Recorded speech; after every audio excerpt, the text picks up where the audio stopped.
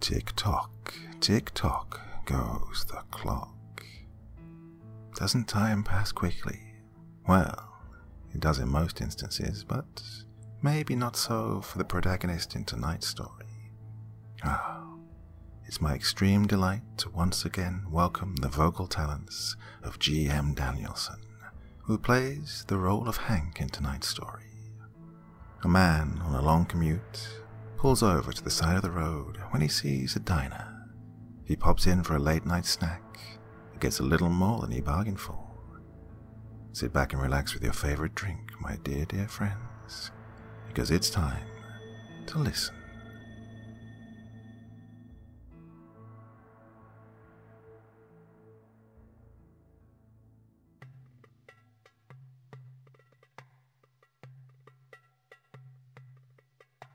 Late one night, I found myself driving down what seemed like an endless stretch of road. I was on my way back from a week-long business trip, facing at least a 12-hour drive home. Having always been afraid of planes and heights in general, the monotonous trek was unavoidable. Though tedious and sometimes downright soul-crushing, I'd grown used to the lonely road trips back and forth from state to state. In an effort to minimize my time behind the wheel, I usually refrained from making pit stops. I would push through exhaustion and discomfort, making my way home in one fell swoop. I would then enter my bedroom and meet my blankets with a hard thud, falling asleep almost immediately after my head hit the pillow. Picturing my eventual slumber is what kept my foot on the gas pedal. On this drive, however, I'd grown particularly hungry. I tried to ignore the feeling, but this became increasingly difficult as the night went on. I found myself longing for sustenance, fantasizing about dreadful gas station food, anything that would placate my insatiable late-night hunger. I was between a rock and a hard place, as tightly squished as one could be. Unable to fight off the urge to eat any longer, I gave in to my stomach's groaning and got off the highway somewhere in Massachusetts. I'd been to the state on several occasions, but this time I was in unfamiliar territory. There were many trees, more than the average Capeside town. On top of that, there were no buildings in sight. Despite the lack of residential growth, I was sure I could sniff out a 7-Eleven and indulge in a microwave burrito or a slice of rubbery pizza. I drove on for what must have been 30 minutes or so. No gas stations, no fast food joints, no buildings of any kind. Just miles and miles of wooded area. Worst of all, I didn't even have a phone signal to pull up my GPS. I was about to give up on Operation Midnight Snack when I saw a faint glow off in the distance. This signaled to me that I must have been reaching the outskirts of civilization. Furthermore, it meant nourishment was just around the corner. As I approached the glimmering light, I realized that it was that of a large neon sign. Coming closer, I was able to make out what it said. Supernova Diner, followed by an even larger subheading. Open 25 hours a day. I guess they really wanted to drive the "we never close" angle home, and in a cheeky manner, no less. Cheekier and larger still, there was a big, flashing arrow beneath the sign, pointing to the diner in question. Hungry as ever, I pulled in without hesitation. I jumped out of my car and rushed towards the entrance, but not before taking a quick look at the place. It was a beautiful, retro-themed silver boxcar diner. The smooth metal exterior gleamed in the moonlight as I walked up. It was so sleek and well-crafted that I wondered why it was located in the middle of nowhere. Could they really get by on the odd passerby here and there? After admiring the diner's craftsmanship, I barged in, intent on satisfying my late-night case of the munchies. The diner was void of life, but I heard a voice yell out from the kitchen. Hello there. While I waited for service, I surveyed my surroundings. A gorgeous red checkerboard pattern painted the interior of the building. Lining the perimeter were red booths and tables, so immaculate they looked as though they'd never been touched by human hands.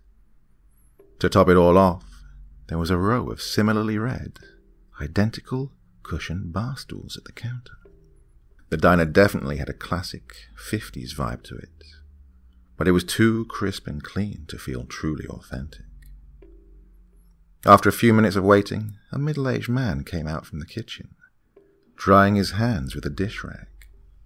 Welcome to the Supernova Diner. My name is Hank, and I'll be your server tonight. How can I help you? Hank wore a retro, soda-jerk cap, a comically large bow tie, a spotless white apron, and a smile almost too wide for his face. He pointed up at the large menu on the wall behind him, where I noticed quirky food items like the Milky Way shake, galaxy sliders, and planet fries. Yeah, I'll have whatever the special is. I didn't feel like asking him to translate the menu for me. Plus, I really didn't care what I was eating, so long as my stomach stopped growling. The Nebula Express, coming right up. Hank shot me another awkwardly wide smile. To escape his eager glare, I pulled out my phone and took a look at the screen. Still no signal, but I noticed that it was just approaching midnight. I groaned a bit, knowing that my detour had cost me a swift return home. Still, I knew I couldn't ignore my biological needs any longer. I would have ended up stopping at some point anyway. I put my phone in my pocket and looked back up at the counter. Hank was still there, smiling away. Shouldn't you be getting my order? He didn't react to my query. Instead, he remained silent and motionless. Okay then, well, I'm going to leave now. Bye. Just as I turned around to head for the door, Hank spoke up. I wouldn't do that if I were you. Why is that? I asked. Well, it would be a waste of time. I turned back and glared at him. What are you talking about? Are you going to get my food or not? He laughed at me. You can't leave now. The fun is just about to begin.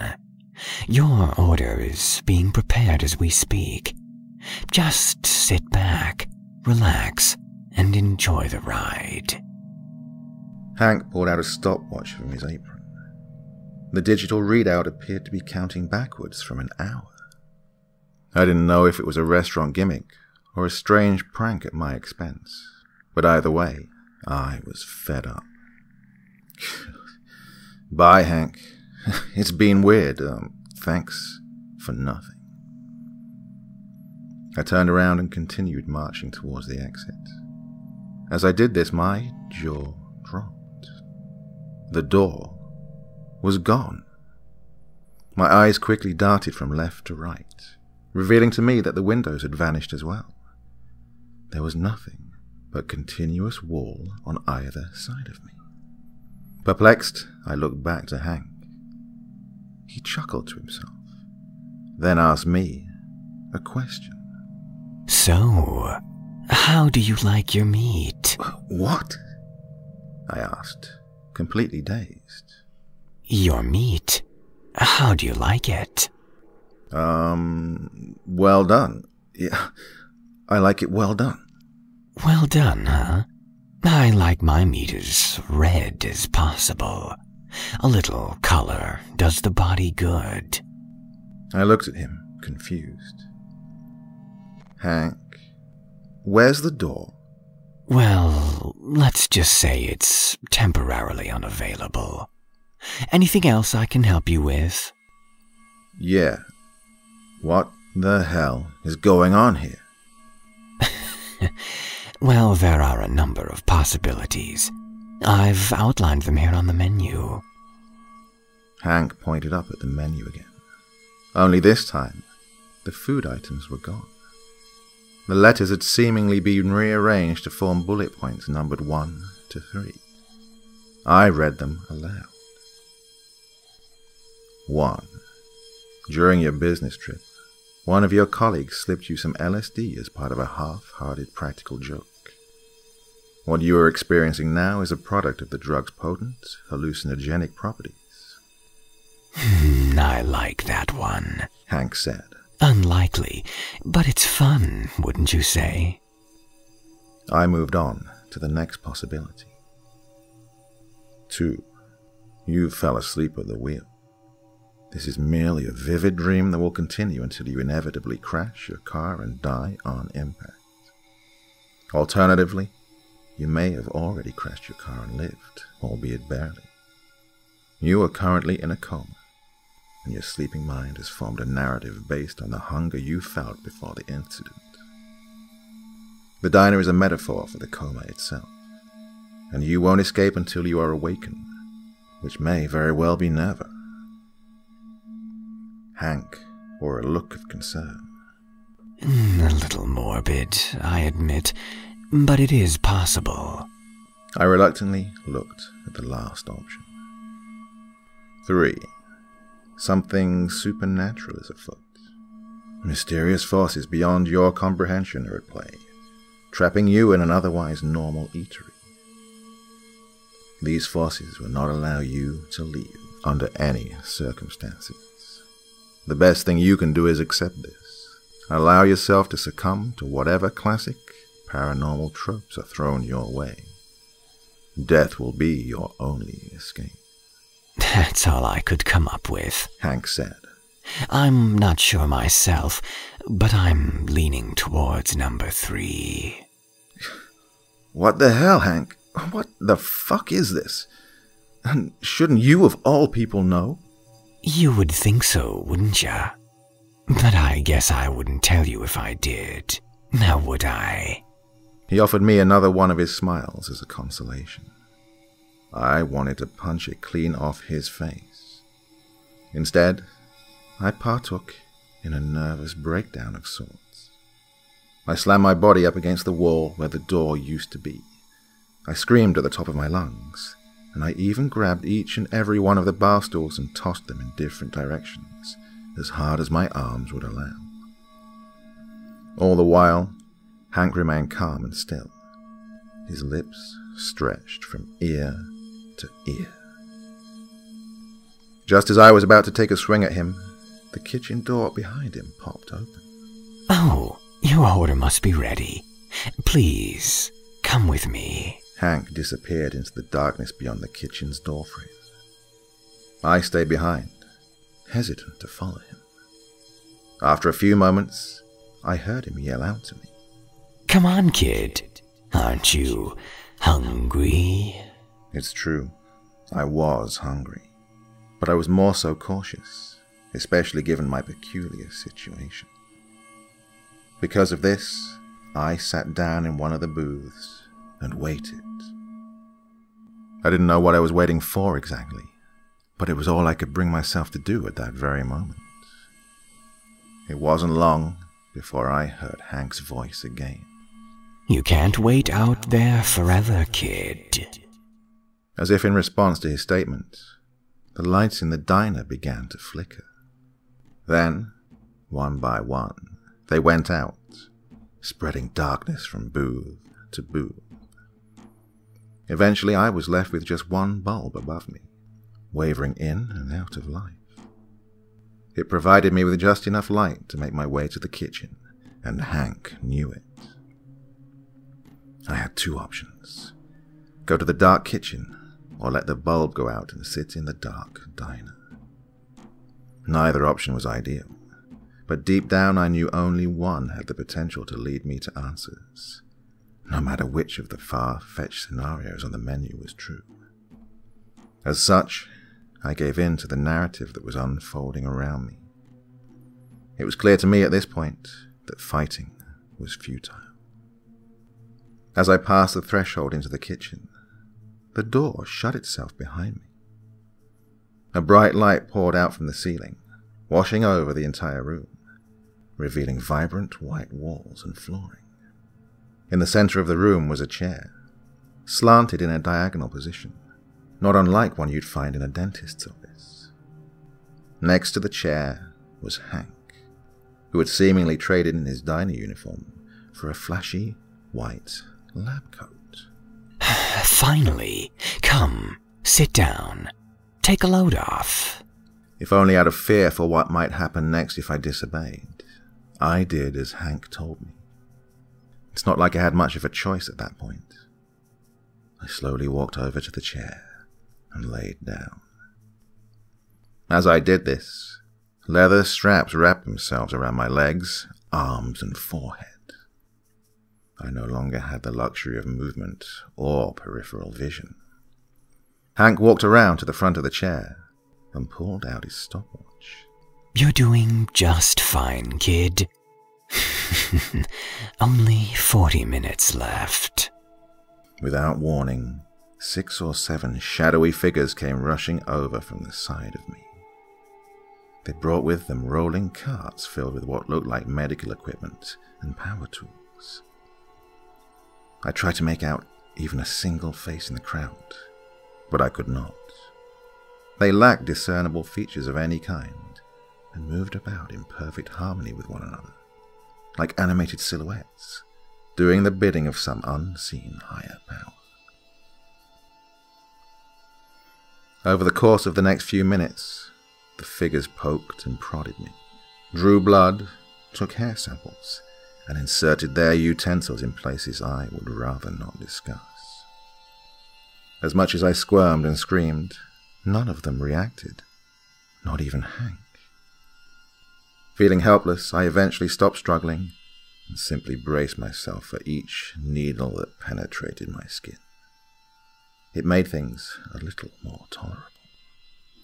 After a while, the figures stopped. Instead of going away like I'd hoped they would, they traded their needles and test tubes for surgical scissors and began cutting my clothes off me. This continued until I was completely naked. I tried talking with Hank, but he was too busy playing around with the samples that had been collected. Even if he did respond, no amount of encouragement could have prepared me for what happened next. Using nothing but scalpels and brute strength, the figures began cutting away at my skin. It was an absolutely horrific orchestra of deadly incisions, and one that continued until they peeled off every last bit of my epidermis. For one reason or another, I remained both alive and awake during the entire ordeal, though at the time, I wished I could have died. The pain was excruciating and came in waves. Just when I thought I was going numb, another unbearable, sharp, throbbing sensation would overtake my entire body. I'd never felt anything like it before. By the end of it, my ears were ringing from the volume of my own screams. There's that color, Hank exclaimed, gazing at the bloody mess that I'd become. Why are you doing this? I yelled. I'm not doing anything, kid. I'm just here to observe. Relax. Only 27 minutes left. I would have argued with him further, but the figures grabbed the power tools and started tearing through my muscle tissue. The buzzing sound of saws filled the room, drowning out my cries of agony. Through blood-soaked eyes, I could see Hank mouthing the words, Tick-tock, tick-tock, tick-tock, tick-tock, over and over again. I watched him mock me until the buzzing stopped and the next stage of torture commenced. I never wanted to see my own organs. I never wanted to see my bone. I could have gone my whole life without knowing what they looked like. Now, I can't get the image of them out of my mind, and I'm afraid I never will. After successfully ripping apart my skin and muscles, the shadowy demons took hammers to my insides, smashing up my spleen, stomach, liver, kidneys, and lungs. They broke through the brittle, white ivory that made up my skeleton, making sure to leave no bone unturned. They even destroyed my skull and scooped my brain matter into jars. After all was said and done, they cleaned up my remains like fallen hair in a barber shop and swiftly left the room. But how did I live? I'm not entirely sure. They stripped away every physical aspect of my being, but I was still there. A sort of bubble of floating consciousness. I could still see and hear, but I was without a material body. As jarring as that may sound, I was just happy to no longer be in pain. I hadn't realized it, but Hank was still in the room. He walked over to me and leaned in real close, stopwatch in hand. See? Now, that wasn't so hard, was it? And looky here, you've only got 18 minutes left.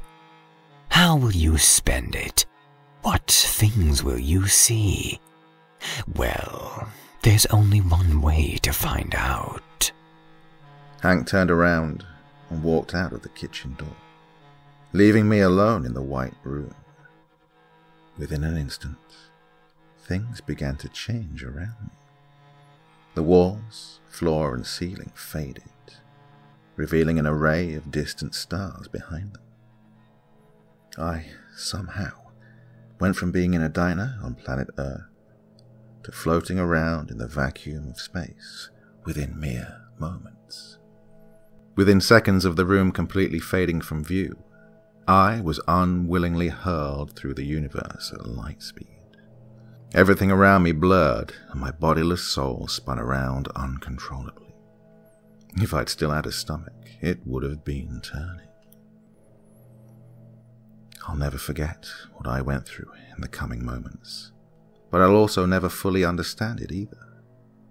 I wish I could tell you exactly what I'd experienced, but being a floating orb of pure consciousness is like being in a dream.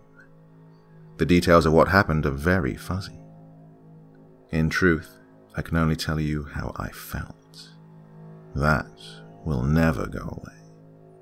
As I traveled through deep space, I was stopped in specific locations, mostly foreign planets and dead star systems. When stopped, I saw unspeakable things, gruesome things, things I never knew could exist in the universe. I was plagued with disturbing sights and concepts of incomprehensible proportions, so horrific in fact, that it made what the shadowy figures had done to me look tame in comparison.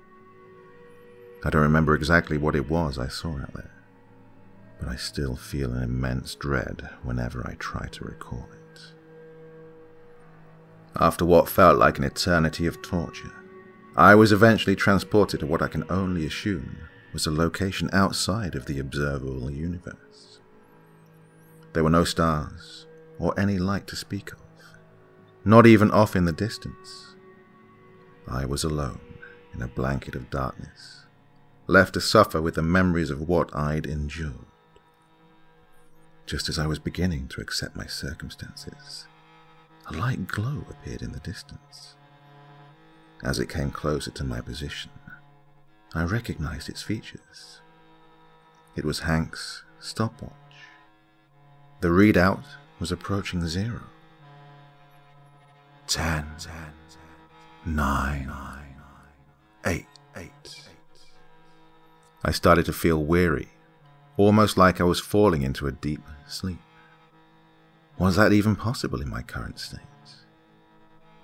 7, 6, 5. Like a projected movie, the the last hour of my life appeared on the black canvas of space behind the stopwatch. It played in reverse at a high speed, like a VH tape stuck on rewind. 4, 3, 2. Feeling faint, I tried to focus on the pseudo-projection.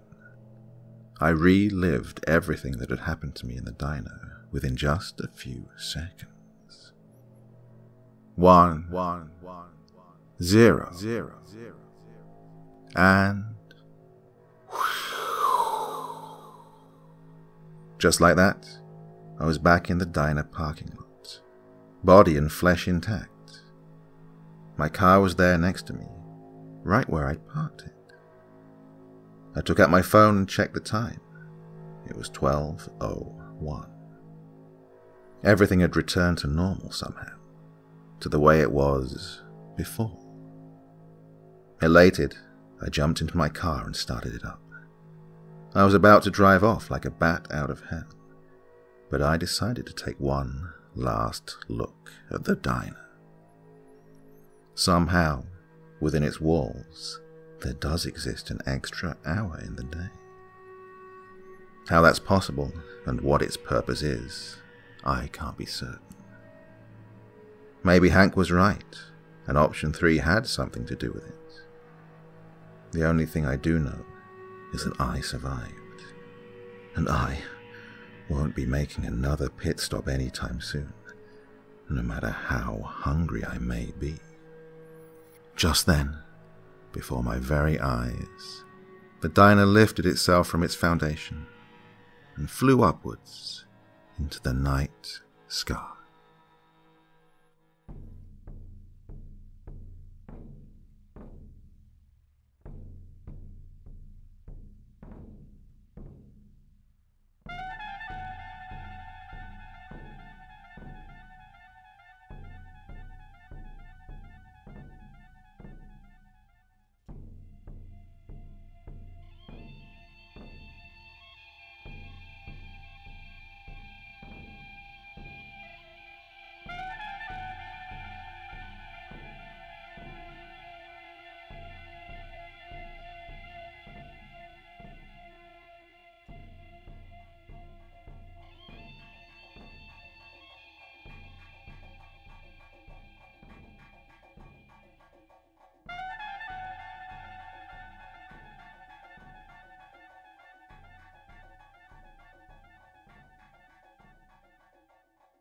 Well, that was a weird little story, wasn't it? Hope you enjoyed that one as much as I did. And, of course, it was my absolute delight to welcome the vocal talents of one of my favourite channels, Horror Readings with G.M. Danielson. That's where I go when I want to relax, when I'm not narrating myself. Can't recommend that channel highly enough. Go on, click on the link at the end of this video and go there and listen to all of his stories. One of my absolute favourites. Well, I'll be back in a couple of days. I have a Friday night treat lined up for you, so make sure you join me again soon. But for now, bye-bye.